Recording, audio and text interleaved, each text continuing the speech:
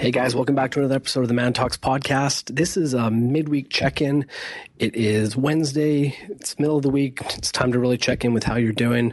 It's been a crazy week. Let's be honest. No matter what your political affiliations are, it's been a bit of a weird one. And frankly, any week where we lose a Leonard Cohen and gain a Donald Trump is definitely a strange one. You know, there's probably some guys out there who are feeling a little stressed about the situation. And I came across a great article that I wanted to share with you today. The article was from Mindful Magazine. And I'm not sure if you guys have read Mindful before, but it's a fantastic magazine that promotes, mindfulness and gives you all sorts of really great tips and tools. And they sent me this article called Now What, and I wanted to share it with you, and I'll share the direct link on our show notes. But essentially, they outline 10 things you can learn from having a mindfulness practice that helps foster resilience in the face of whatever life brings. And let's be honest, we could all use a little bit more of that right now. So the author is Diana Winston, and she starts out by saying, here's what I know from my practice.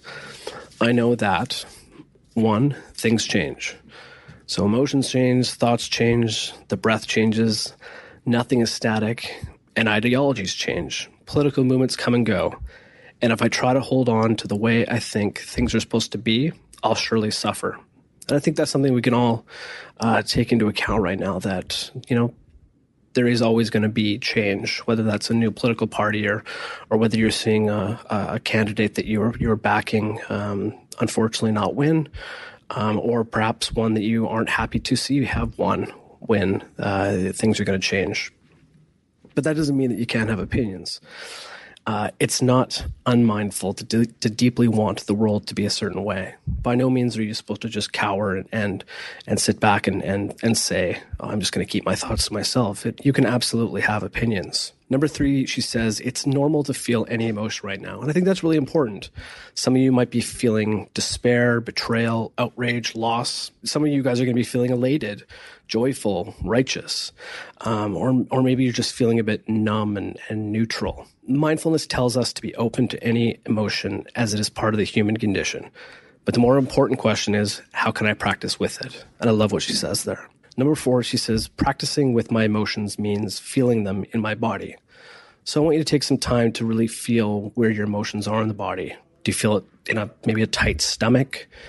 Do you have a bit of numbness in your hands, or maybe you feel some tightness in your face? Just allow those emotions to be. It allows you to kind of make space for it without getting overwhelmed. And the same goes with thoughts. As she says, when she's entangled in her worries for her child, for example, or the worst case scenario, she has to remember to return to the present moment. What do I feel right here, right now? My toes on the floor, my breath in my belly. That's all there is right now. I can prevent thoughts from snowballing out of control just by returning to the present moment. And guys, we've all been there. We think about one thing. We think about, what the world is going to look like in 3 or 4 years with a new president of the United States in there. And then we just start snowballing into what that could look like, and then what that's going to look like, and then what that's going to look like. And eventually you just get completely into a bit of a spiral. Number 6, focus on equanimity. Balance and even-mindedness are the fruit of mindfulness practice.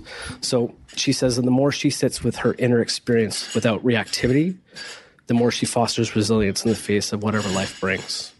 But, number 7, this does not mean she doesn't act. So there's a big misunderstanding. It means that she does act, or you act, but act with awareness. Some of you might not be happy with the results. You can know this. You can accept this. But if you act from equanimity, it leads to wiser and more skillful actions. But you need to take time with this. Appropriate actions may not be evident immediately. Number 8. She says, peace begins with me. So she references a great quote from the activist A.J. Must, and he says, there is no way to peace. Peace is the way. So what she's saying is that the only way to promote peace is to be it. Now, through her practice. Through your practice, you can promote peace as well.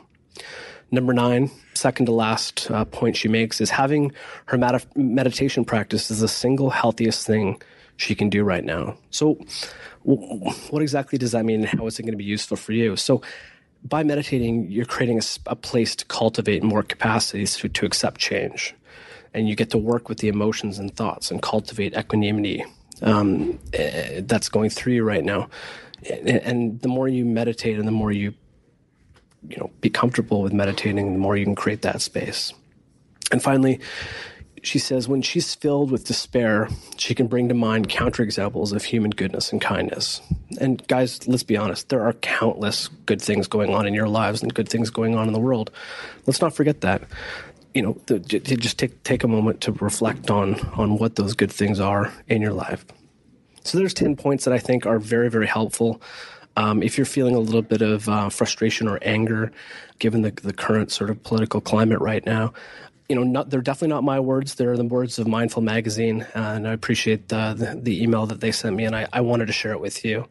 Before I go, I just wanted to share that this upcoming Monday, we've got 2 exciting events, one going on in Miami, the other going on in Ottawa. If you happen to be in those cities or you know somebody who lives in those cities, head on out to the event. You can go to our website, mantalks.com, to find the Eventbrite page where you can purchase your tickets. And then also we have an event coming up the following week, which is going to be in Calgary. So Calgary, Alberta. Again, you can go to mantalks.com, check out the Eventbrite page and purchase your tickets. We're so excited about all of the growth and expansion that's going on in the Mantalks community, and we couldn't do it without you at all. So thank you so much. Check out a podcast coming up on Sunday night. It's going to be coming out, another new episode, which we're super excited about. Just catch us then. Thanks so much, everyone.